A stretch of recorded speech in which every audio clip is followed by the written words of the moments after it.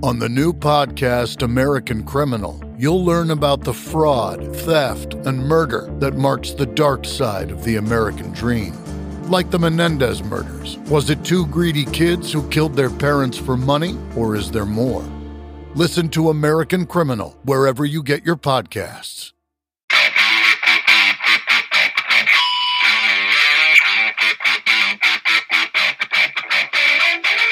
Hey out there, rock and rollers. Welcome to the 130th edition of the Ugly American Werewolf in London Rock Podcast, brought to you by me, your host, Mac B. the Wolf. And I will be joined, as always, by my partner in crime from the East Coast of the U.S., Gary Action Jackson. And we appreciate everybody who tuned in to our review of Dio's Holy Diver as it's turning 40. Hard to imagine that. And we appreciate everybody who tuned in to our episodes on Metallica Live, the first two nights of the M72 World Tour, which I was able to witness in Amsterdam, my former hometown. They have soldiered on. I think they've already played Paris, and as I'm recording this, they are gearing up to play in Germany here shortly. Ambitious tour, 2 nights, 1 city, no repeats in the set list, killer stage, a lot of fun. Shows you the majesty of rock. And it makes you wonder who else could do that? Who else could command a stadium, a rock act that is, not Taylor Swift, but who else in the rock and roll world could do that? Who has the catalog, who has the fan base? And it's not too many of them, right? And going forward, I wonder how many there will be, because everyone's talking about how rock is dead. And record companies aren't investing in rock bands anymore. And it just seems that generally pop music with rappers and solo artists is just what people are more into now. It used to be rock and roll ruled the airwaves. But there's also R&B, and there's also rap, and there's also pop. But now it seems like rock has just been pushed aside culturally, and the record companies aren't doing anything to help them. And so it's harder and harder to find the new rock bands out there. Well, this week, we're profiling a band and talking about a new album coming out June 2nd, and that's Rival Sons and their killer new album, Darkfighter. I gotta admit, one of the thrills of having this show and being in the business is that on occasion, we get to hear new albums before they come out. People send us stuff saying, hey, here's a new album.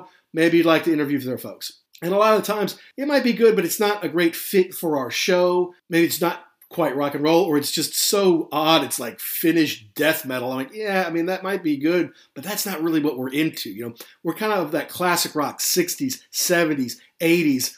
That's what most of the albums we review are a part of. That's what most of the musicians that we get on the show was basically their heyday.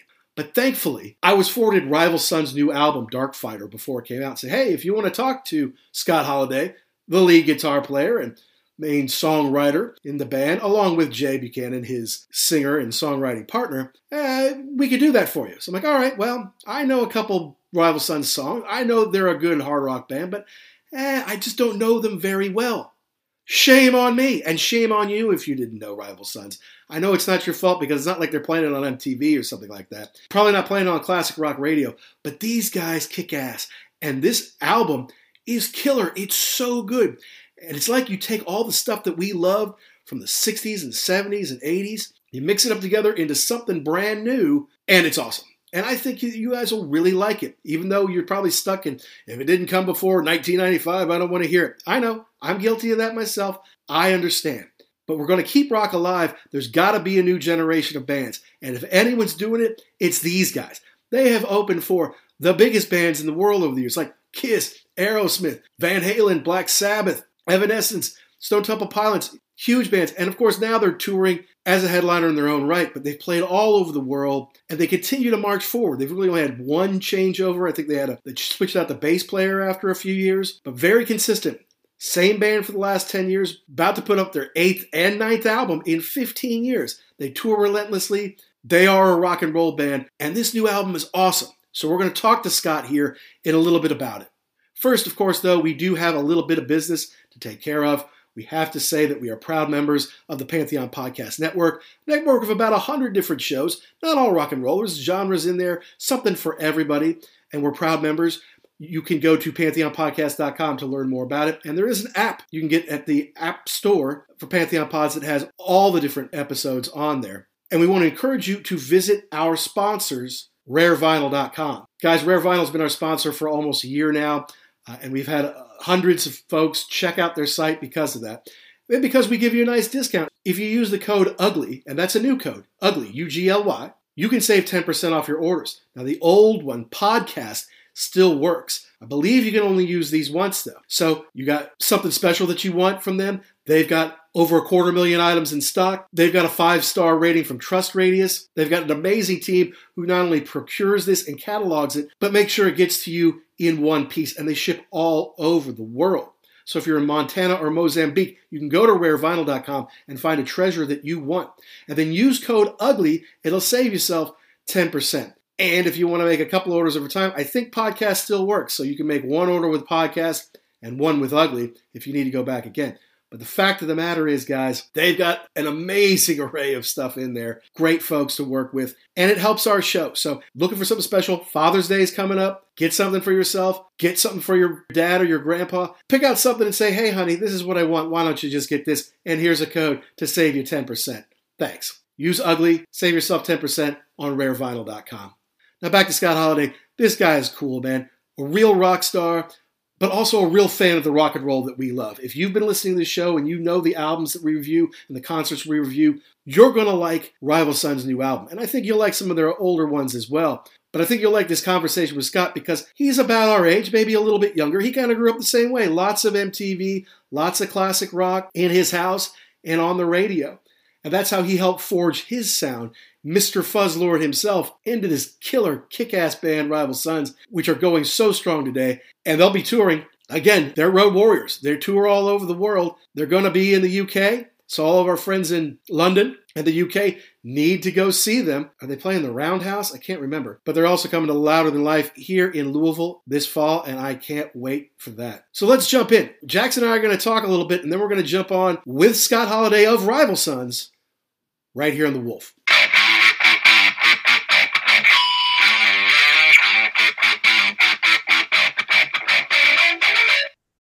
Hey, Pantheon listeners, Christian Swain here. You caught me just finishing up some editing on Getting Real with John and Beth. I want to share my first experience with Factor Meals for you. I think you'll find this interesting because I bet the same thing happens to you. I had just received my first shipment from Factor Meals the other day, and I was excited to try one of the prepared restaurant quality meals for myself. Anyway, I was working away and noticed it was very late, and it was my night to make dinner.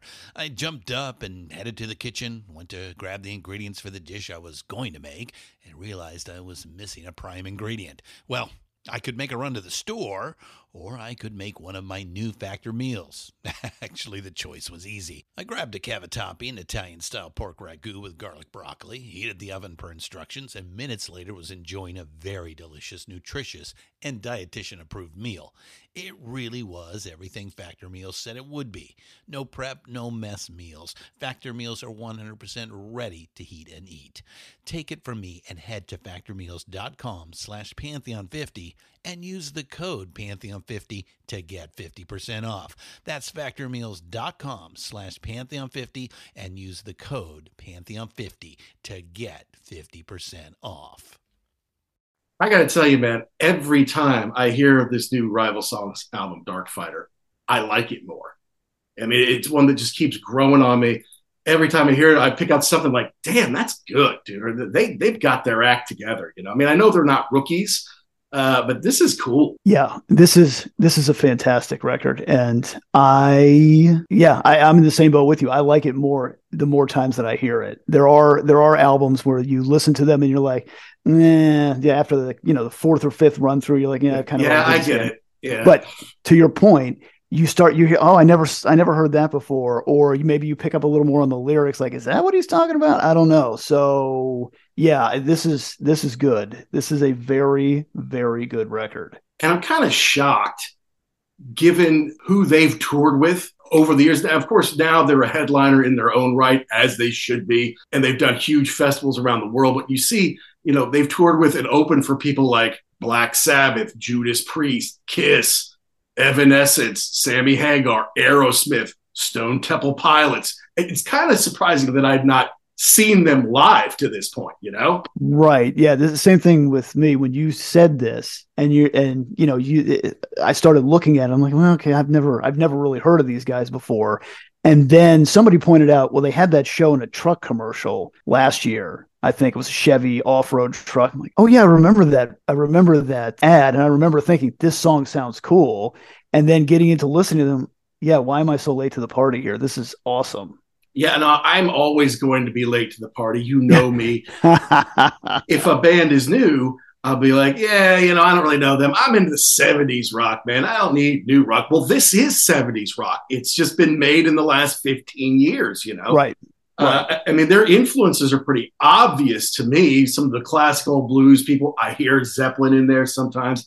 I definitely hear Bad Company when I hear Jay Buchanan's voice. Mm-hmm, mm-hmm. And then other stuff too, maybe even into the 80s. It's like you took everything that we love, put it in a blender and said, here's something new, but you're going to like it. It just kicks ass. I know, Yeah. And look, the other thing is they were on sort of an independent label, Earache, not an enormous label for their first, 5 records or so. But now they're signed to, it's Low Country Music, but that's part of Atlantic. And obviously Atlantic has had a few big acts over the years. 1 or 2. Yeah. Led Zeppelin, Rolling Stones, Genesis, if you've ever heard of them. So, now they've got a little bit more power behind them. And their videos, I mean, considering the album still hasn't come out as we're recording this, they've already made 3 killer videos. Like you always say, what happened to rock bands? Well, MTV kind of ruined them. Well, MTV had the power. Videos had the power to really tell the story and take it to the next level. They just kind of lost their way in the 90s. These guys are doing it old school the right way. Yeah, it kind of sounds like, I don't know how old these guys are. I'm guessing they're probably a little younger than we are, but I would guess they probably grew up on MTV and missed those days of kick-ass videos. It's obvious to me because their videos do kick ass. And what's cool is they kind of tell a story, but they kind of tell it in reverse order of how they were released there. Okay. And maybe we'll get a little bit into that with Scott there because I want to know how much fun it was to make those. But I apologize for not being more into them before. We complain about this all the time. When we were young, we got it from MTV. We got it from rock radio, and then we got it from our friends. Well, we never see our friends anymore. That's part of why you and I do the show, so we actually get to talk about something that we want. 2, rock radio is still stuck. Like if it didn't come out by 1993 or so, it's not going to be on the rock radio we listen to. And then, MTV is, they're too busy showing 16 and Pregnant or Catfish, If they do show a video, it's going to be by a rapper or it's going to be somebody who doesn't play their own instruments, right? It's not rock and roll. Right. But I think then you've got that stuff we were talking about before, that like the VH1 classic, and you say, okay, well, here are videos that I want to see. But again, they're all, you can't go more than 93 and that's it. They just cut it off. They're stuck in the classic rock rotation as well. Right. So I can't wait to learn a little bit more, our listeners to learn a little bit more. I was talking to my buddy who's our age, and talking about how, all right, I can talk to you in the morning, but then I got to get ready. I'm talking to the lead guitarist from Rival Sons. And he's like, what's a Rival Sons? I'm like, what is wrong with you? But I'm like, I can't say that 2 months ago I would have said they're the greatest band keeping rock alive. And I'd say, yeah, I know that they're pretty good. I'm not that into them because I haven't had anybody to introduce me. Yeah, I think part of the problem too is you're talking about getting music info from your friends. Well, all of our friends are old too, so I know. Yeah, a bunch of old middle-aged men with like kids and homes and careers and wives and ex-wives and all that stuff. They said you've got about 25 years to formulate who you are, right? And then after that, you're so busy working and doing kids and family stuff that you're not going to squeeze anything new in there. I'm like, that's not true, but it kind of is. It kind of is, yeah. Isn't that the whole Metallica thing? 72 seasons? Yeah. Their first 18 years, and then after that, they were off and running. But have you seen the videos? Have you seen the 3 videos for this album?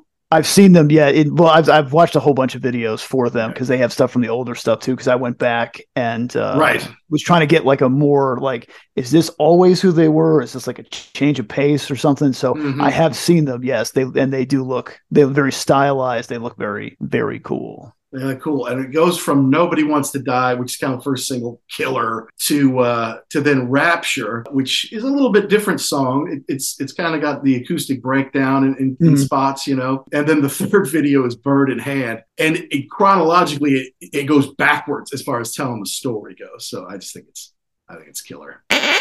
Hey, this is Tom and Zeus from Shout It Out Loudcast. And you are listening to the Ugly American Werewolf in London Rock Podcast.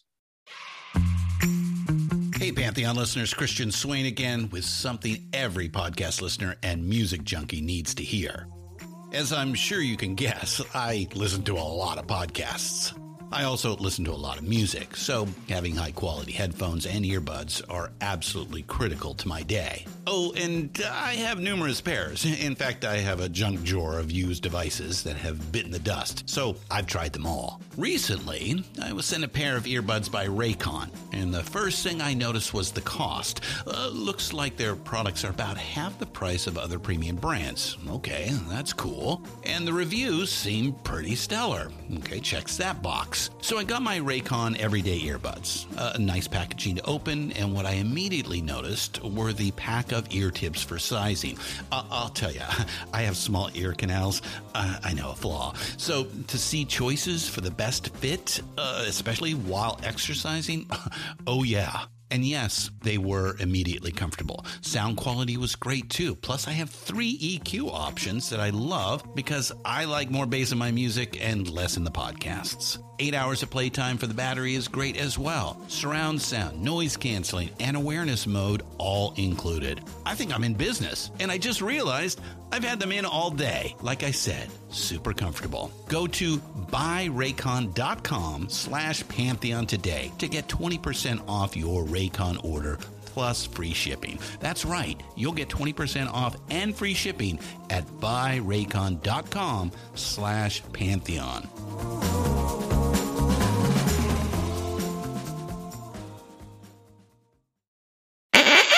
Mr. Scott Holliday. Hello, sir. How are you this afternoon? I'm doing all right. Coming to you from Chattanooga, Tennessee today. Well, that's right. You're doing Chattanooga, Atlanta, and then back to Nashville this week, yeah? That's correct. Yeah, man. Well, that's cool, and I wish I could see you. I'm just up 65 here in Louisville. Nice. But I'm Mac B, or you can call me the Wolf, and that is Action Jackson coming to you from the East Coast of Georgia. The Wolf and Action Jackson. You prefer Mac or the Wolf? That depends on who's asking. My grandmother called me Mac, but anything. You can call me really anything, man. As much as I like this new album, you want to call me an asshole the whole time, I got no problem with that. Well, if you like the record, that's the opposite of what I'm going to call you. That's my job to call you much. an asshole. That's right. Jackson's got that covered most. Thank you, Jackson. No. Well, thanks for coming on. And we want to talk about the new album a little bit, but we want to talk. Our listeners are like us; they're old. They're guys in their 50s for the most part, and we do a lot of 70s and 80s rock. Yeah. And I can tell that you've got a lot of influences from that genre. But I want to kind of learn about how you've got your own sound now, that's for sure. And anybody can pick out, ooh, that sounds a little bit like Zeppelin or Bad Company, or there's a little STP in there, maybe even from something a little bit newer. But I want to hear more from you about developing your sound and as far as not only where you are, but in going forward. How do you develop that? How do you get the influence? And then is it conscious? Ooh, I hear that. I want to work that in. It's just you make your own stuff, and then later it's like, yeah, maybe that's where I picked that up from. Absolutely. It's totally like that. Yeah. I think every artist goes through that in any medium. If you're a writer or a painter or certainly a musician, it's just you're constantly around the music you love, and you might write something and realize it was a jingle from a commercial later. Like, oh my God. Right. I thought that was an original thing. That was that like Glade commercial. Right. But it's like we get jingles in our head and melodies and tones. And honestly, for the age that I am in, this is these are our 8th and 9th records, technically. It's a lot of music. It's a lot of stuff that we've condensed and like evolved and tried to make our own and pulled from different influences. So for me, I collect records. I have kids that listen to music and collect, and people that like music around me. And it's always around. I'm always searching. It's generally less rock and roll these days. It's even more into jazz and world music. And especially for the guitar, I'm looking to a lot of other instruments for melody and rhythm and just for inspiration. So I'll look to a horn or a drum as much as I'll look to like a 70s rock guitar player these days, you know. Yeah. So I was watching your the rig rundown you did where you talked about the guitars and the amps and everything, and they had the pedal. You went through the pedal board. Is that the same thing? That's not a static thing. I'm guessing you're always looking for, ooh, what is that? Always. I mean, really, I'm not like trying to accumulate things, which is probably what it looks like from the outside to people. And I actually tell people don't accumulate. It's kind of uninspiring. Like you don't. The beautiful thing is like, you know, I'm a fan of like the distill movement. Like, give me 3 colors. I just want to, paint something great with the least amount of color or shape or work that I can do. Let's work with that. Because once everything is available, it's like you kind of just end up sitting there twiddling your thumbs like too many choices. Yeah. Too many choices. So, I never would have started with this massive guitar rig that I have today. But what happened is I started with a couple of essentials. I started with my distill movement, my black, red, white, or whatever. You know what I mean? And that would be like a maybe one fuzz box, maybe one delay pedal, and maybe a wah pedal. That's it. Even with this band, even when I had built other rigs with other bands, when I got to this band, I started over. That's it. I'm just going to have these few things. And you can kind of hear that if you go back to Before the Fire. There it is. He's not using very much stuff. I'm not using very much stuff. It's like a fuzz, a wah, and maybe a slap delay. That's it. And that's it. And then I made another record. And after I made another record, I went, well, I don't want to just use that, because it's I want to incorporate some new sounds. So let's throw a Univibe into the mix, and maybe let's throw this other long delay thing in there, and maybe, I don't know, a phaser. I don't know. It'll be cool on a couple of these tunes or whatever. I'm just building in the studio. I'm not premeditating. I want to put this on my board. I'm just kind of opening the palette up. And if you do 9 records of opening the palette up, it gets pretty intense, man. Sure. It gets pretty intense. And I could probably fudge things here and there, and I actually still do that. But that's why I have so much crazy amounts of stuff and crazy guitars. I also like to work with a lot of different tunings. And some songs have more than one tuning. So what did I do? Sometimes I'll learn how to play, the same part on one tuning. Sometimes I'll build a double neck, so I have both tunings. Nice. But I've done this. So I have, like, on tour with me now, I have 2 double necks in different tunings. And I think I think I brought 12 guitars with me or something on this tour, because I'll generally have like a guitar and a backup for each. You gotta have tuning. a backup, yeah. Yeah. So don't go out. There's no kids listening to this podcast. Let's not bullshit each other here. But not even close. Don't worry about building crazy, massive things. But it's cool to have a closet full of goodies when you really, really need a new color or a new flavor. That's cool. That's cool. I like the idea of like Van Gogh. Like, when he needed a new color, he had to go out hunting for the color and figure out how to make it. I kind of like that a lot. So, like, if you really need something, maybe you don't need a closet of goodies. Maybe you need to just like use what you have, try to get that color you're looking for in the guitar. And if you can't find it, go really hunt and find that very particular special color, and then bring that in very carefully. Nice. Yeah, I like the idea you were talking about. When you've got a sound in your head, you want it to sound exactly like that, not close enough and move on. It's very particular. If it's there, if it's in your head, you want it to come out exactly like that on the record. And after you do it for a while, you start to hear those sounds become a little more defined, and you start to feel what you connect with. There's a lot of people know I'm a fuzz connoisseur and appreciator, and there's so many different variants now and so many great builders and pedals. But it seems like I'm always really most drawn to a certain variant, even though I'll use all of them. There is a variant that I'm very closer to that it sounds like what I like in my head. And it's actually like the beginning of fuzz for me. What I really connect with is like that early Yardbirds tone bender, Mark I tone bender, or the Maestro FC1A, like a very Velcro-y, direct, self-gating fuzz And I think it's just because I grew up and went backwards and heard guys like Jeff Beck and young Jimmy Page use that fuzz and thought, that is so cool. And I'm so excited when I hear it. Like I almost transported myself while I would listen to it as a kid and go, I can hear how that's exciting back then. When all you had was overdrive and a Vox amp, when that thing entered the picture, it was such a whole, it was like everybody was painting in like gray and white and black in shades. And all of a sudden they had hot pink. Like, oh my God, that's awesome. You know, so I still feel like when I hear it today, when I use it, when I hear other people use that kind of a tone, I go, wow, that's dynamic. And it just really is, cuts like a knife, you know? Yeah. As far as the process goes for songwriting, I mean, I know the band is pretty collaborative and everybody gets rights on the albums, but it does seem like you and Jay are kind of the drivers of that. On this one, because you're kind of doing this during the pandemic, right?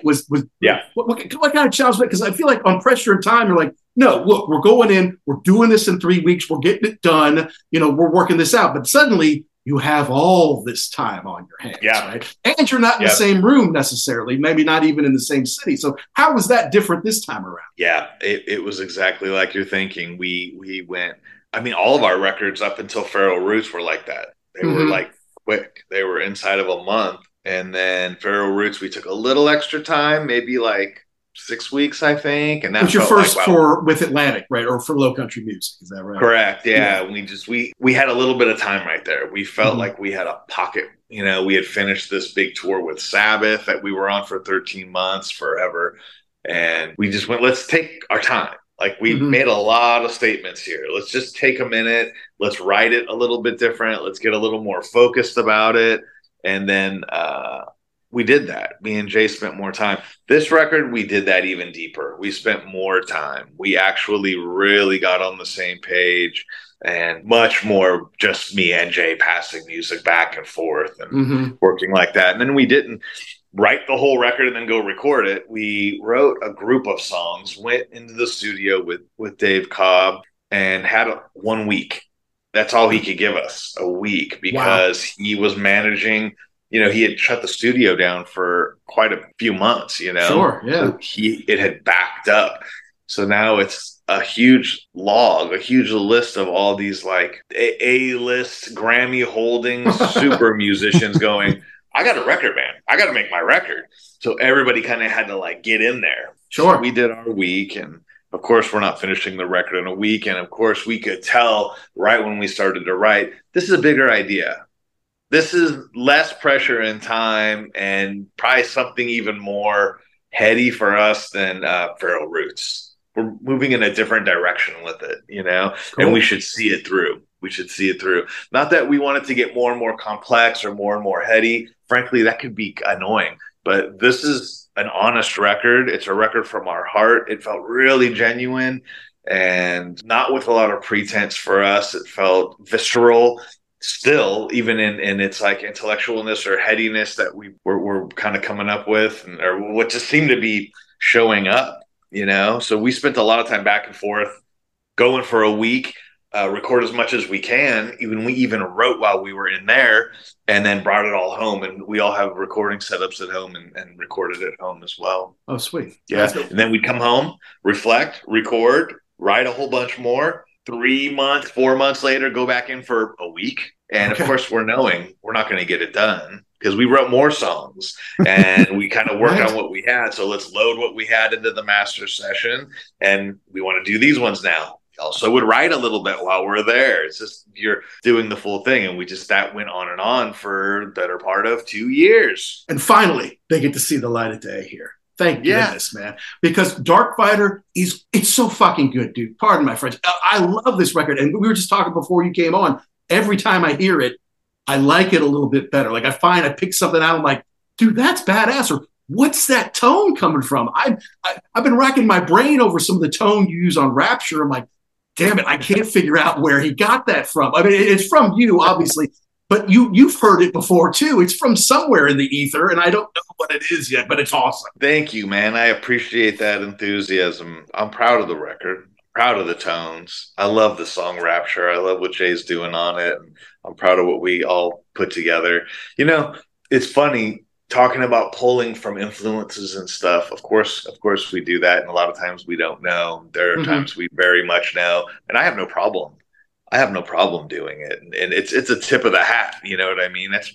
That's another thing. Exactly. Less than ripping somebody off or acting like you don't know where it came from. I mean, it trips me out when you can hear an artist blatantly doing a very famous thing and they're like, "Oh yeah, I didn't know." Like, really? Sure you didn't. Like, you're a musician.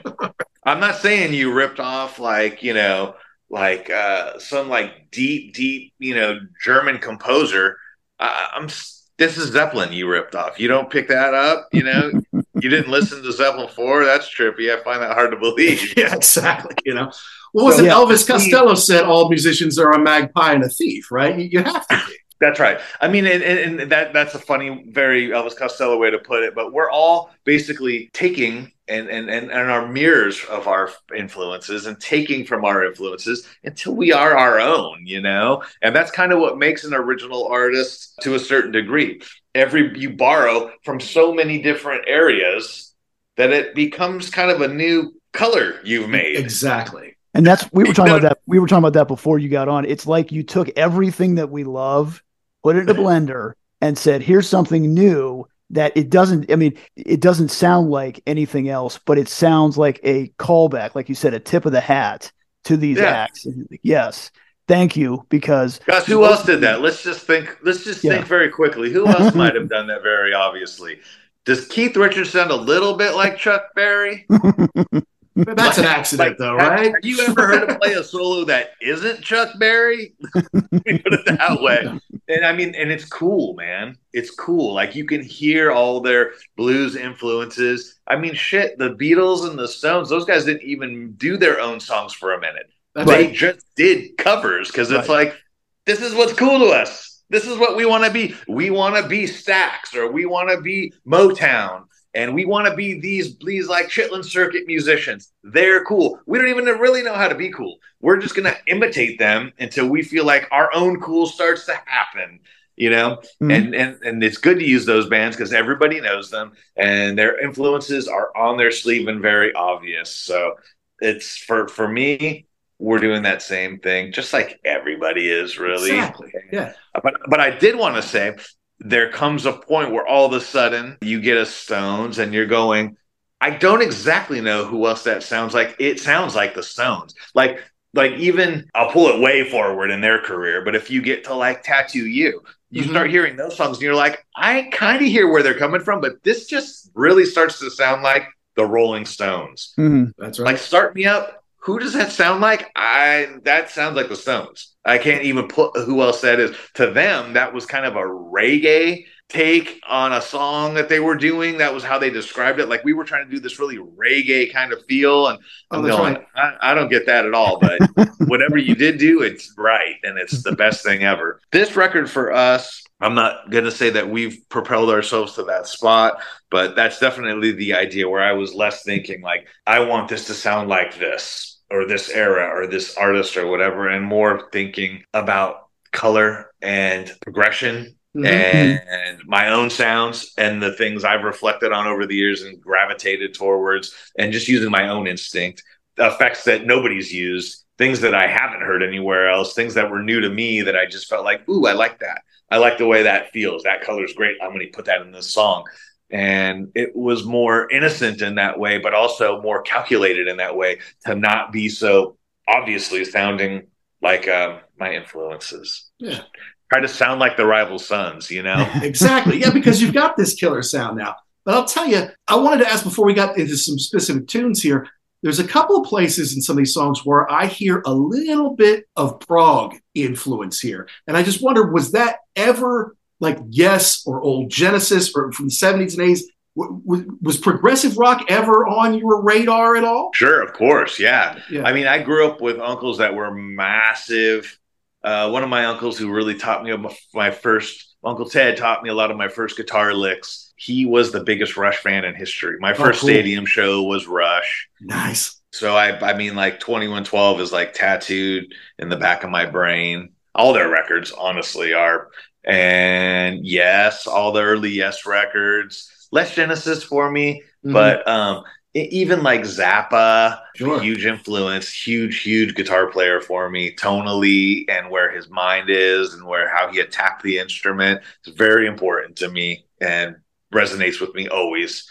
So I mean, and then there's lots of just jazz. I mean, just all the greats, especially and highlighted, like, like the Miles 70s era, like these like free form jams. The band has always been there.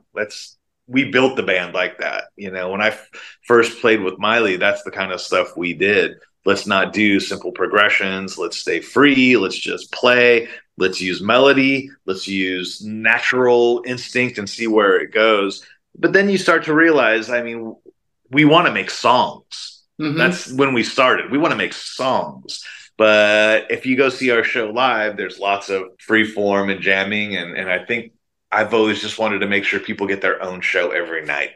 And doing this, it satisfies a part of us musically, but it puts me in a space that's real, genuine, and honest and open and raw. Like I can't think. I have to just react. And I like watching all my guys react on stage. I like to react. I like to see where my instincts are. It makes me stay on my toes, and it's fun. And it, like I said, it assures the audience every night gets their own show.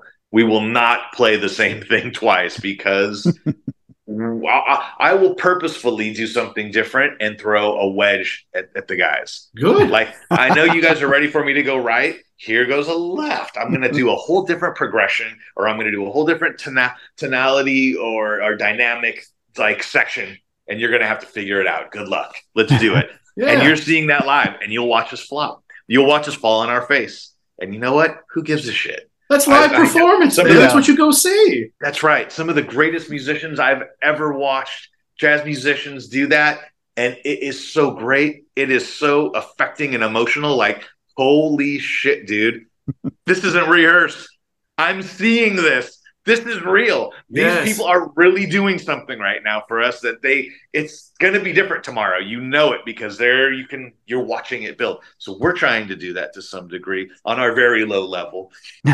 And on this record, we wanted to present it too and kind of go, let's do that. I mean, this feels appropriate. You're going to hear something real special on Lightbringer. I can't wait for you to hear it because it goes more in this direction than we've ever gone. And we've done it with like Manifest Destiny. We've done it with like Hollow Bones, and we've captured it on record. And I think on this record, we wanted to give it a little bit more. So do you think, we were talking about Lightbringer real quick, which will be out later. Is it like two albums that go together, or are they just stuff you were working on at the same time? Or was it a conscious effort? We were working on at the same time. Once we started to pare down the albums, I didn't want to put a record out that was an hour and a half, hour and 15 minutes. It's too long. It's too big of a bite. It's hard to digest. It starts to feel like, I mean, I think people might lose this. And also you might miss some of the stuff that happens. Like, Mac, you were saying that our record, the more you listen to it, the more you're getting out of layers. it. There's layers. So our that's not the first time I've heard that. People say our records are growers, you know? And that's because they are kind of layered, and there's a lot of tonal work, and maybe even work in some of the side of the progressions or lyrical work there's more there than you get on the first bite. So when we started to pare it down, the whole thing to me was like a pyramid, and I could see one side and another side, and one side seemed to cast a shadow. Kind of on all the divisiveness and kind of some deeper emotional, darker feelings. And one side seemed to cast a light on that shadow on kind of a set of songs that had a lot of hope in it. And I think this band is a band that has hope. You can hear on all of our records, there's hope in the band. And I know that might sound corny to some of the listeners here, but it's not really. It's not. It's like it's good for music to do that. It's good for art to do that. Life isn't easy. Life is interesting. And when you're getting to your deepest place with art, when you see hope in it, it's important. It's important. It feels good. It's not corny. We're not doing it in a really corny, stupid way. But the band has always had that element. So I saw one side that had that light more going. So we decided to move those tracks around like that, and it seemed very clear. These are two bites. And instead of being 1 hour and 15, it's two records that are more like 35 minutes each, and that's really digestible. Conveniently, that also is exactly what's going to fit on vinyl and sound good. That's right. Awesome. If you put too much on vinyl, it starts to sound a little, degraded. That's right.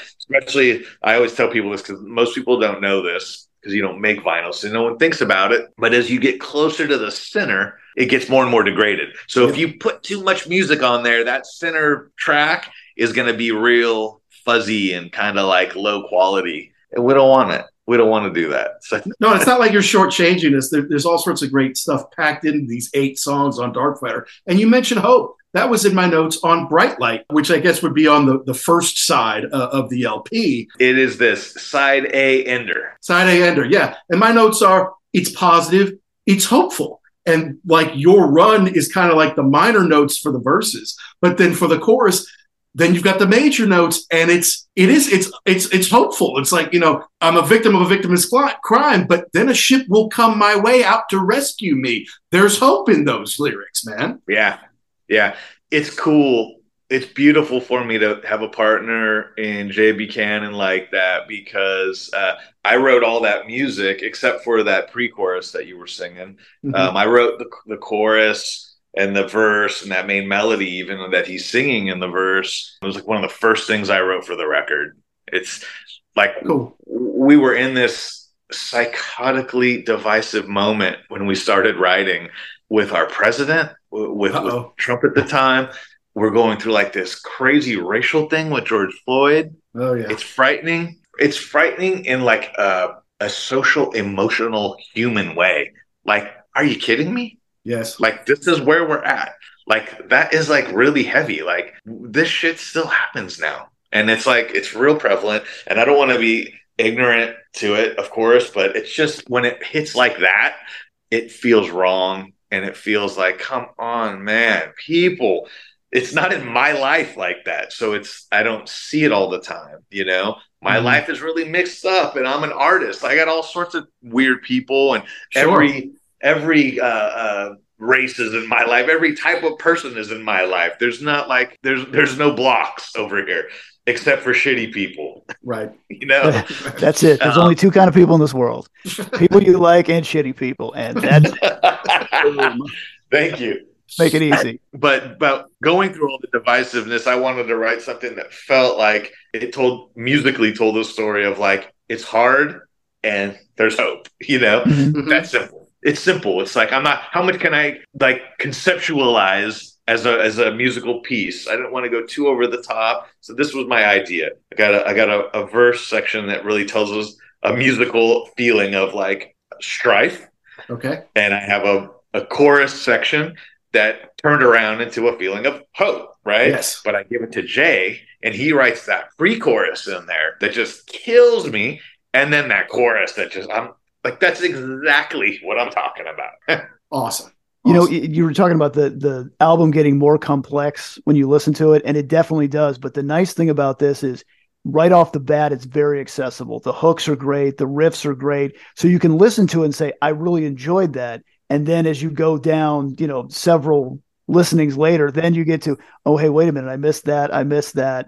Whereas, sometimes in prog you can do that, but that takes a while. Sometimes it's impenetrable at the beginning, but this is not that way at all. This is it's almost like an old friend coming to see you. Like, I haven't heard this song. I haven't heard this record before, but it's very inviting to come into. Thank you. And then you go from there. Man, we're fans of songs. And that's we've always been a song first. And for me, if I'm just writing guitar parts, a riff, a hook, like I'm a huge fan of songs that start with a hook and then go into a hooky verse, that go into a bigger hook in the pre-chorus, that slam you over the head with a big hooky chorus. It's where it's just fun, where you feel like you're on the escalator. Yeah, you're on the mover. Like, man, I just feel like I listened to that whole song and I feel like I got on and I couldn't get off. Like every single part, like Motown is a lot like that. Like just every part does something wonderful. Like, oh my God, it's just so great. So we try to embellish that idea into our music and write with that kind of idea. Like, let's not have these like parts that are just like filler, filler parts. And I don't know if people Maybe everyone thinks that's how they write. I'd like to think so. Well, I'll tell you, you guys are just a few years younger than we are. We're about 50, and we are definitely children of the MTV generation. And that's how we got a lot of our music when we were 8, 9, 10, through into teenagers and all that. And I wanted to see how big of an influence MTV was on you, but really want to talk about these 3 killer videos that you've made so far off this record. They tell great stories. They're stylized. They're fun, and they kick fucking ass, man. I mean, tell me about the experience, and what is MTV? What did it back in the day mean to you? Oh, I was total MTV kid. I grew up in the 80s. So yeah, I was, let's put it this way. When Thriller came out, I sat 1 foot from the TV. Remember the day Thriller came out? They played it back to back to back to back to back to back. I don't know if you remember that. On MTV? Yeah. Oh, yeah. They played back to back to back. It was so good. It was like Thriller. Then let's play it again. Then let's talk about it a little. Then let's watch the making of. Then we're going to play the video again. Yep. And I remember just watching it all day. 8 hours this far from the TV, just going, this is so cool. This is the coolest thing ever. I want this moment to freeze in time forever. Yes. And just the early, all the Bowie videos. I mean, honestly, I wasn't a big like new wave kid because I was so little, and my parents were like long hair rock and roll family. Okay. But all the early rock videos, and then going into like the late 80s, all the hair metal, and then of course even into the 90s where it got just like where it just peaked out, and it was like all that grunge thing, which was when I was in high school, and those videos, it was like it ruled our world, you know? Yeah. And then tell me about, I mean, look, so the videos kind of tell the story in reverse order of you guys as a group of outlaws. Nobody Wants to Die, killer first single, just a straight ahead rocker with some great guitar trades and some epicness to it. The video kicks ass. Then you go to the Rapture video, which is, it's a bit of a game changer as far as, it's not the driving force that the others are. And then Bird in Hand is the third video where you kind of get the backstory of, this is why Fuzz Lord and Mofo and Dave Best are chasing the Preacher Man. Now it makes more sense. But I mean, were those fun to do? Totally fun. Me and Jay started out writing the Nobody Wants to Die video because we had just gotten a handful of treatments that were, frankly, they were kind of terrible.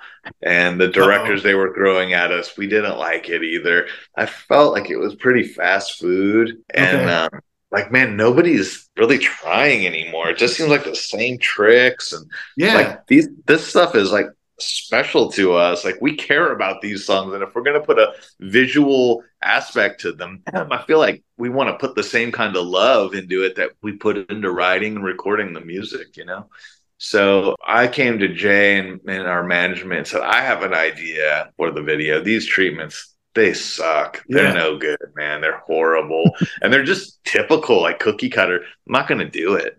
Forget Good for it. you. So I said, I have an idea. I've never written a video or like a full treatment even.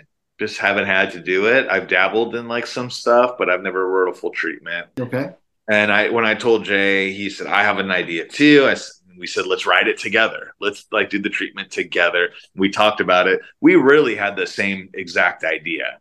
Like, when I gave him the music for Nobody Wants to Die, I had like kind of a very deserty chase kind of revenge film idea musically going. He wrote a lyrical idea very much like that, kind of indicated. Once again, he put his peanut butter in my chocolate. Yep. And that sounds really gross. We know what you're talking about. We'll you take it out of context, maybe. But we had the same idea. So I wrote a whole video. It was much more violent, but very Tarantino-esque and violent in a fun way. And I threw it over to Jay, and then he said, "Exactly, I love it. This is exactly what I'm thinking." And then he put a bunch of his ideas into it, kind of rewrote it, and then gave it to me. And then I kind of made edits. We went back and forth while we were on the road in hotel rooms and got something that we really, really liked. It was still too violent and it had all these special effects in it that we couldn't do. And it was, it was very much Tarantino-esque. And then he said, "Exactly, I love it. This is exactly what I'm thinking." And then he put a bunch of his ideas into it, kind of rewrote it, and then gave it to me. And then I kind of made edits. We went back and forth while we were on the road in hotel rooms and got something that we really, really liked. It was still too violent and it had all these special effects in it that we couldn't do. And also I had guns and stuff in it. We were like, I don't know if we want guns right now in our videos. There's a lot of weird shit going on. Yep. People are getting shot on set and all these things with the schools that are just so unbelievably heartbreaking and terrible. Maybe we're just not going to have the guns. Let's just not. So we got around it, and you can see how we got around it in a pretty fun way. Yeah, absolutely. The Fuzzlord character had the switchblade. Yep. Came out, and Miley's got the bat with the chain link. Yep. And I think Dave had that, and somebody had a pipe, and somebody just had a chain. Like we were like, it's got to be total warrior style. Come out and play, yay! Nobody wants to die, but they know they're gonna have to. X's and O's, fingers and toes, and they know they're gonna save you. Nobody wants to die, but they know they're gonna have to.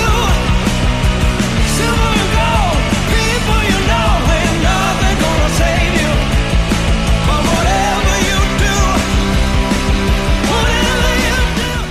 So yeah, we had a lot of fun writing it, dude. We wrote this, and then we're lucky to I used a friend of mine named Shawnee DeMott, who's a producer, and he hooked me up with a director named Eli Sokin, and he's a great director, magical, and it's basically like had to be a passion project for everyone. There's no money. That video probably should have cost us about $175,000 to make, and they gave us, I don't know, nothing. They gave us like 10 grand. Yeah. You know what I mean? Mm-hmm. So they don't give us any money. So we have to like find these people that want to put in and love the band and love the idea and just want to contribute. So we had that video. And once we had that, we wanted to keep going. And Rapture was such a different type of song. Right. I didn't know what I wanted to do with it. But Jay actually wrote a treatment and had this idea for Rapture and just asked me if I was okay with casting my son as the lead. So that's my teenage son in Rapture. On the bike? Yeah. That's our bike. I got him that bike for Christmas. Nice. You got to save money somewhere, right? That's it. Yeah. And I loved the idea because the idea, I don't know if this comes through to you guys or to the listeners, but the idea was very much like a coming of age idea. We wanted to put this messenger boy he's a messenger bringing the note that the gang is coming to get you, essentially, to the preacher. He's bringing this message. So we wanted to put little like footnotes in there where you see the guys broke down in the middle of the desert, kind of arguing and like being the chuckleheads that they are. And he just buzzes right by them and delivers this note. But it's not really about the story. And that's what I really liked what Jay wrote. It was about the song. And it was about, his idea was that it was like a young man coming to his own, like a coming of age idea, I guess, you know? Okay. And somehow I get the feeling in the video like that, like his emotional challenges, you can see it in his face. And that's kind of what all the color represented too. Did that come across at all to you guys? What do you think?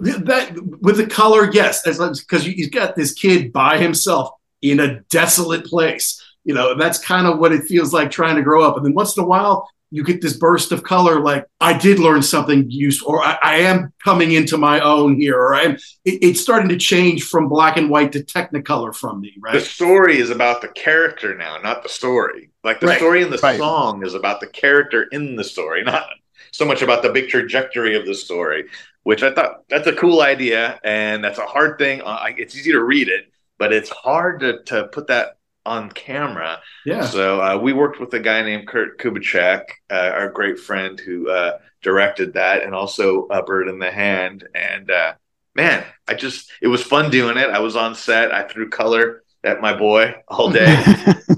That was you. That was all of us. It was a bunch of us. Oh, okay. It was other people first. And as soon as I got up on the trailer, you know, the truck pulled him and He said, "No, Dad, not you. You." Because they're like almost like fireworks. Dad, you're gonna shoot that thing in my face. I know. I won't do. I'm not gonna hurt you. Don't worry. But he did so good. I'm like so ultra proud of how we did. And it was a hard day. We started the day before the sun came up and ended after the sun went down. It was cold. It was in the desert. It was nonstop. It was relentless. There was no break. There was a couple Subway sandwiches while we drove to the next location. It was hardcore, man. And he never complained. He did really amazing. And really, we would have had a hard time making that with another child actor. Let me just put it that way. I'm sure you're right. Hi, I'm Paul Stevenson from Vintage Rock Pod, and you're listening to The Ugly American Werewolf in London. American Criminal is a new true crime podcast from the studio behind American Scandal and American History Tellers. Every week, you'll fall deeper into the riveting stories of the country's most clever, craven, and cruel criminals. Fraud, theft, murder, and worse. Whatever the case, whoever the criminal, you don't know the whole story until now. The debut season tackles one of the most sensational cases of the 20th century, the Menendez murders. In 1989, young Lyle and Eric Menendez brutally shot their own parents. Prosecutors and the press said it was a multi-million-dollar inheritance that led two greedy rich kids to murder. But the picture-perfect facade this Hollywood family built hid troubling abuse. Could these teenagers have been driven to kill? Or was it even in self-defense? Listen now. Go to AmericanCriminal.com or search for and follow American Criminal wherever you get your podcasts. And the fact of the matter is, even though there's 8 songs on the record and you've already released 3, Mirrors would make a great single. It's a killer kick-ass song. Very fuzzy from you, Mr. Fuzzlord. But I'll tell you one I really like. And maybe you wouldn't because it is a little longer. But we talk a lot about sequencing here and how it's important to start off strong, kick it up a notch on 2, maybe gear shift on 3. And a lot of times bands, when you get to the end, the last song it's not necessarily a throwaway, but it's kind of like it fades out. Dark Side could be the best song on the record. And it's different. So it's long, so I don't know if it's maybe single material, and then the ominous humming at the end portends more to come from Lightbringer to me, or there's more to this very story. Much a to be continued. Yeah. And that's why it's the best song for you, and it's at the end because it's just the middle. Yeah. Well, and Jay playing off your guitar, Jay's voice against your guitar. I'm like, this is solid, man. This could have been a hit, or this could have been right smack in the middle, or whatever. But I understand it's got a little mellow tuneness, and there's a little, there's a bit of a big crunch. There's a time change or signature change there. So I understand. It's almost proggy too with the signature. Sure. I dig it, man. I can't wait. That was one of the first songs we finished fully. In the first week that I told you we were in Nashville recording, we actually finished that song completely. That was one it caught fire. Yeah, everybody was really happy with it. And, some songs are like singles and they have hooks everywhere and that's how they fall. Some songs do something different in this band and in a lot of different art for a lot of different artists. That song for us falls into another category where there's a song there and there are hooks and there's melody, and there's that big riff, but it's not about tidying that thing up. It's much more of a journey, much more of a story. And then that way it is proggy. It's telling a bigger story. It's not meant to be a 3.5 minute banger that locks you in. It's taking you somewhere much more emotional and much more honest and real. And it's one of my favorite things on the record because although there is this massive, big, huge riff, which I felt was appropriate and was one of the main things that I wrote musically for that piece, the Jay had the rest of that song besides this big bridge section, of course. He had that stuff and he sent it to me playing acoustically. And I remember hearing it just laying in bed with my girl and going, let's listen to it. What's he got? And going, oh man, this is heavy. This is really heavy. Yeah, it is. Like just hearing it through my phone with him with a guitar, like this is a mood right here. And I don't want to fuck this up. Like, I'm sorry. I don't want to mess with it too much. Like it's effective already. It's so effective. So I had the riff, and then we really created a real atmosphere around what he was doing. That was the idea. And it's one of my favorite things to do as a guitar player is to paint with the guitar and to create space with the instrument. So you hear a lot of like tremolo and rotary stuff and swelling, and it disappears a lot, the guitar, and it's kind of way in the background. That way you feel like you're in a big space. He's right here and I'm back here doing this. So there's some kind of talking with him, like we're talking across a football field almost. Yeah. And it's like, it creates a very eerie, empty, scary feeling. It's very much a dark feeling when the guitar's over here speaking to that voice over here, and that voice is right up against your ear, right? And then that big riff comes in.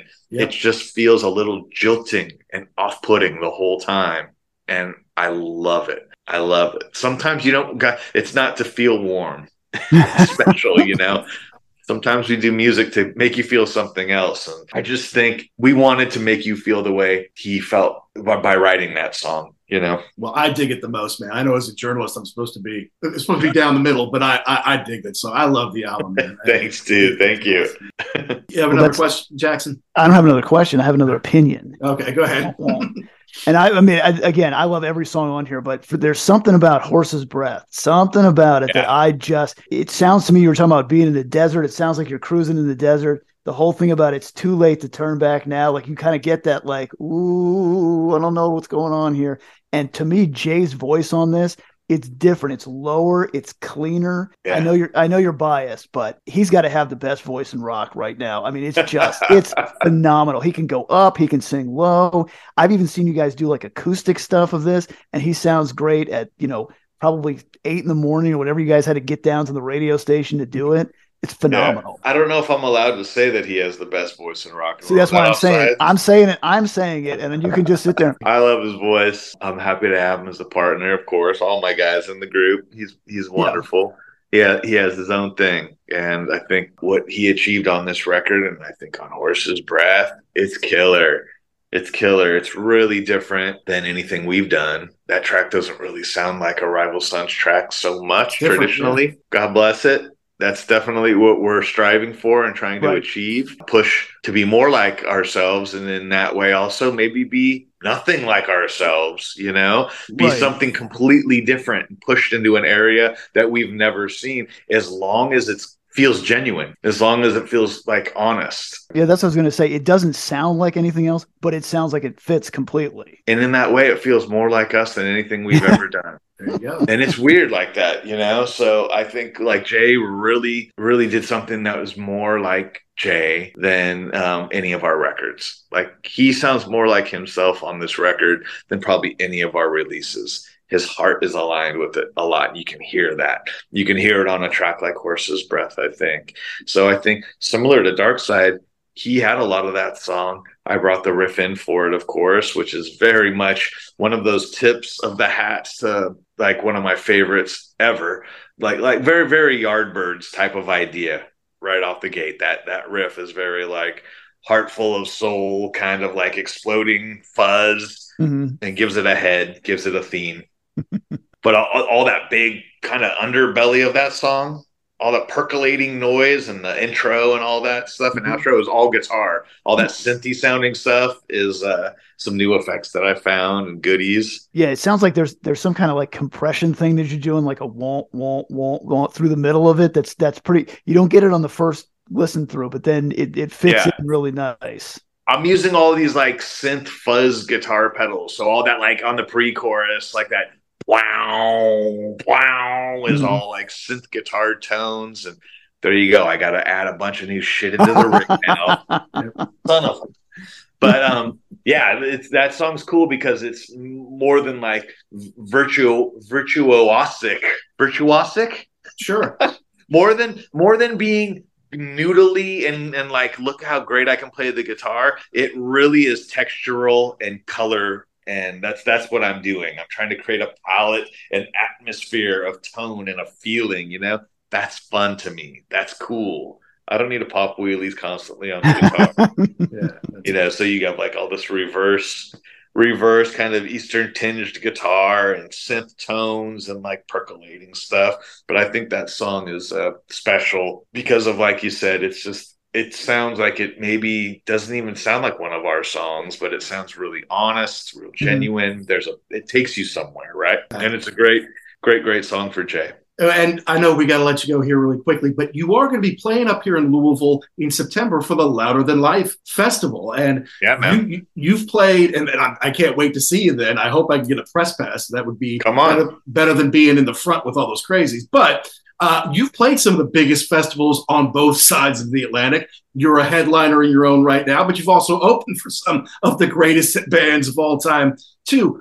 On the festival, is it a challenge? I mean, I know it must be great to play in front of huge crowds, but there's also a contingent of people who don't want to see you. And there are people who are there to see somebody else. And they're like, okay, Rival Sons, prove it to me. Is that like a challenge? Like, okay, let's go show these people what rock and roll is about here. You're talking to a band that's played with every major, big, legendary rock band, I think. Yeah. AC/DC, Guns N' Roses, Rolling Stones, 13 months with Black Sabbath, the farewell tour. How much do you really want to see an opener that you maybe might have heard of or maybe never heard of? You just don't give a shit. You're there to watch Black Sabbath, and let's get on with it. You know what? I love it. And it breaks my heart in a way to think if people all know who you are, that goes away. I love it. It's the arm wrestle, dude. You come out and people are like, don't care. And then I put them in a chokehold and we do our thing and let's just give everything and leave it on deck. Song 2, they're going like this. All right, that was good. That was good. Yeah. After song 2, they're going, okay. Song 3, they're like, I like that.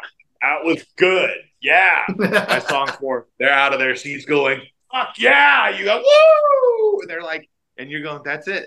That's it. Yeah. See, I told you guys you were going to like it. And we leave and they get up and clap us out. And it's like they feel like they've really discovered something. And we feel like we just whipped someone's ass in a fight that everyone thought we were going to lose. Yeah. And get that every single night on tour it's almost better than coming out to your own audience ready to forgive you for everything and love you for anything. They'll love you for your worst. I like that audience that's gonna golf clap you when you're at your best until they're really convinced. I liked it. I like it. I love it. I think it's healthy. I think it's humbling. I think it keeps me full of humility and my feet on the ground and makes my band work harder and makes us a better band than we could be. You know, there is nothing better than going to a show. Like you said, I can't wait to see Black Sabbath. Ooh. And then you get in there and the opening act, whatever, let's just get there over with. Hey, wait a minute, these guys are really good. And then by the end, somebody asks you, well, how was the Black Sabbath show? Black Sabbath show was great. But listen, the band before them, you got to hear them. I've never heard them before. Love them. So, yeah, that is a treat when you get somebody who really is great and turns you on to something new. And as people, I still feel that when I go see a band, I feel that way. You know what I mean? If I see something great I never heard of, it's the greatest moment of my life. I feel like I'm a musician. Like when I see that, that's real, live, undistilled inspiration. That's important to me. That's like the lifeblood for me. Like, oh my God, these guys are killing it. Yes.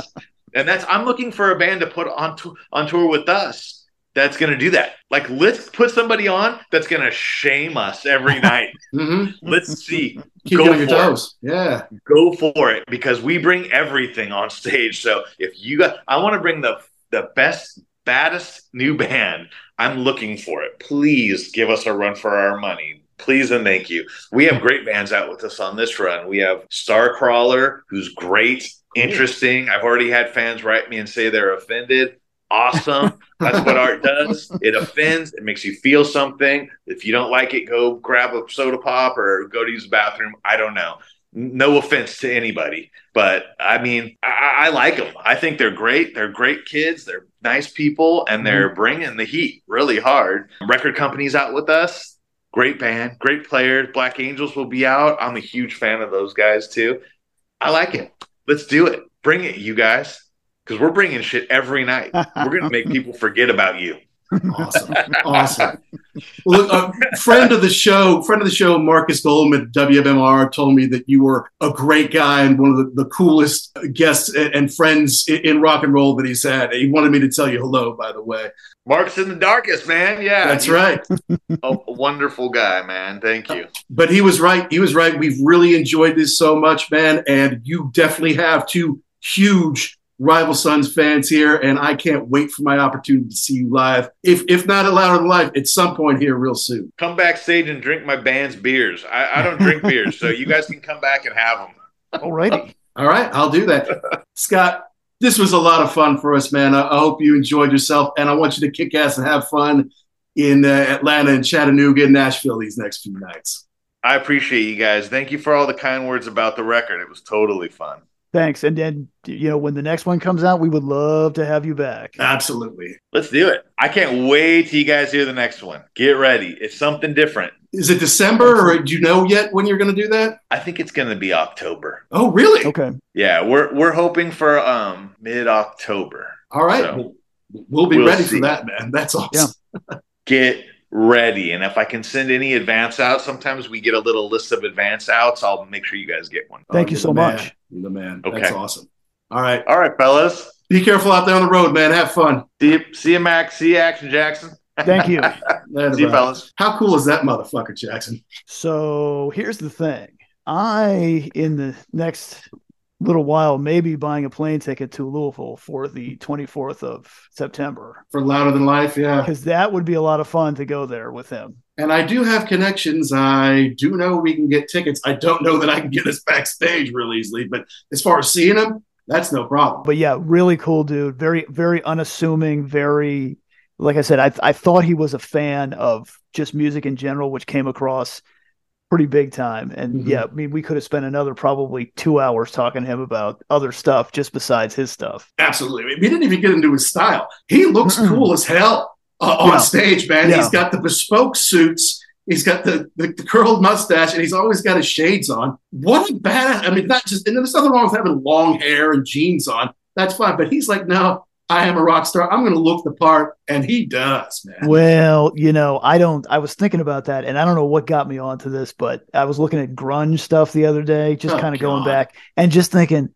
come on. You look like who could be okay. Let's play a game. Who can look more like a homeless person? I mean, you're supposed to you want a rock star to be pimped and crimped. Yes. Everything looks good. Got not like, oh yeah, I just found this on the floor and put it on and came out on stage. Nope. No, and I saw Fred Durst the other day on a stage on like a video or something like that, and he's still dressed. He's got to be like 50 like us, but he still dresses the exact same way he did in the 90s, like the too long shorts, the hat on backwards, or whatever. And I'm like, dude, you look like an idiot now. I mean, maybe when you were 25 and that was the look, fine, but now.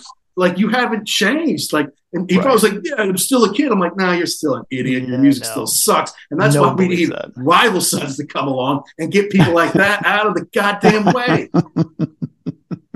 So like the old timers like us who maybe you didn't see Rival Sons or you didn't know them because, hey, if they didn't make any music before 1995, I don't know who the hell you are. Stop that. Go out and get Rival Sons' new record today. Darkfighter comes out June 2nd. Sounds like the new one's coming out in October. And the thing is, like almost all their albums have come out in June. First album, June 2009. EP, June 2010. Pressure Time, June 2011. Great Western Valkyrie, June 2014. Hollow Bones, June 2016. They have something with the month of June with their records. And this one, I haven't listened to all of them all the way through to review them like we would for a show. And there's some great stuff on there. But this one is like, they are really coming forward. This one is really damn good. I mean, there is not one track on this record that I don't like. I mean, I'm not going to tell you they're all my favorite, but there isn't one that I would be like, no, I can skip this one. Nope. And he's right. The nice part is it's not an hour and change where you're like, okay, enough already. I can't take this. It's just long enough where you're like, hey, I want more. Well, good, because you're getting more in October. Exactly. And I can't wait. Yeah. Can't wait to have him back. Can't wait to hopefully see him live. It's going to be awesome. I know. And the thing is, I'm the worst. You said this at the top of the show. I'm the worst. Oh, it's a new band. Oh, no. Sorry. I don't have time for that. And yet, all I want is to hear some new rock and roll, It's kind of like, I don't care about singles. I just want to hear about the album. I want to hear the whole album. But if you have no singles to get me to buy the album, I'm not going to listen, right? You want to hear new music. That's awesome. And that's what this is.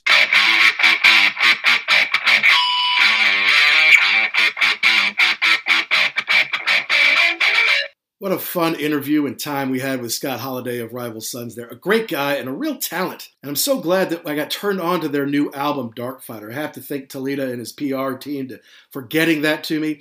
I love getting new music before it comes out. I love to learn about bands that I don't know a ton about because I just don't have the time to go seek them out anymore. And the way I find new music now is very different from what it was when I was growing up. So bands like Rival Sons could slip under my radar, slip through the cracks. And like, oh yeah, I've heard that song. Oh yeah, I know them, but yeah, I don't know that much about them. So glad that I know them now. Now I have all their albums, right? Had none of their albums, now I've got them all. And I've got Darkfighter pre-ordered, and I suggest you do the same. Go to rivalsons.com and go pre-order Darkfighter. It is a killer album, great rock and roll, lots of fun on there, and obviously Lightbringer will be coming out a little later in the year, so that's something else to look forward to.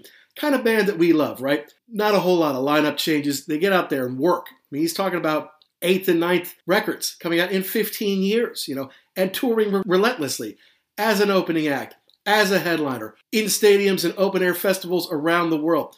They're keeping rock and roll alive, guys. We complain, oh, rock is dead. Well, that's because record companies don't want to invest in a rock band and invest in 4 guys and hope that they stick together for 15 or 20 years. No, it's a lot easier to find a pretty girl, have this person write their songs, have this person over here arrange them, have these people record them, have these other people tour with her. That's easy. Easy to control one person versus 4 or 5. But that's not where the best music comes from, in my opinion.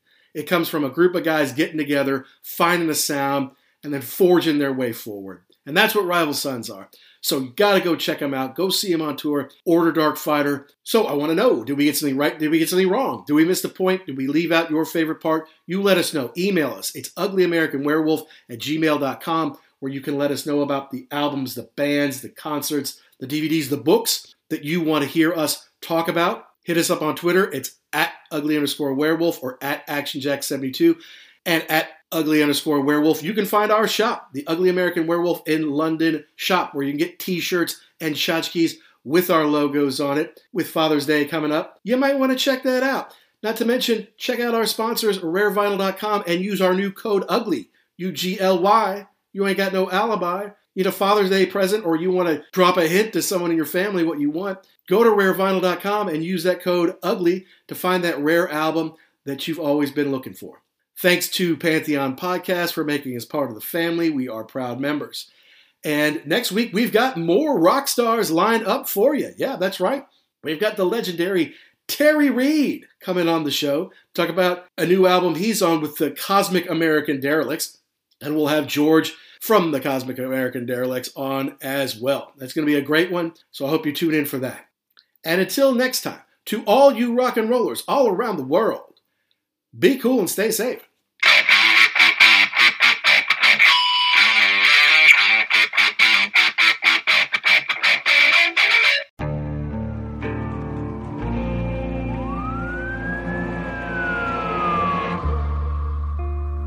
What would you do to achieve the American dream? The big house, the happy family, the money. 911, what's your emergency? Would you put in the hours? Would you take a big swing? What's the problem? What's the problem? Would you lie? Would you cheat? Would I shop? Would I shop? Would you kill? Yes. My mom and dad. My mom and my dad. From Airship, the studio behind American Scandal, comes a new true crime history podcast.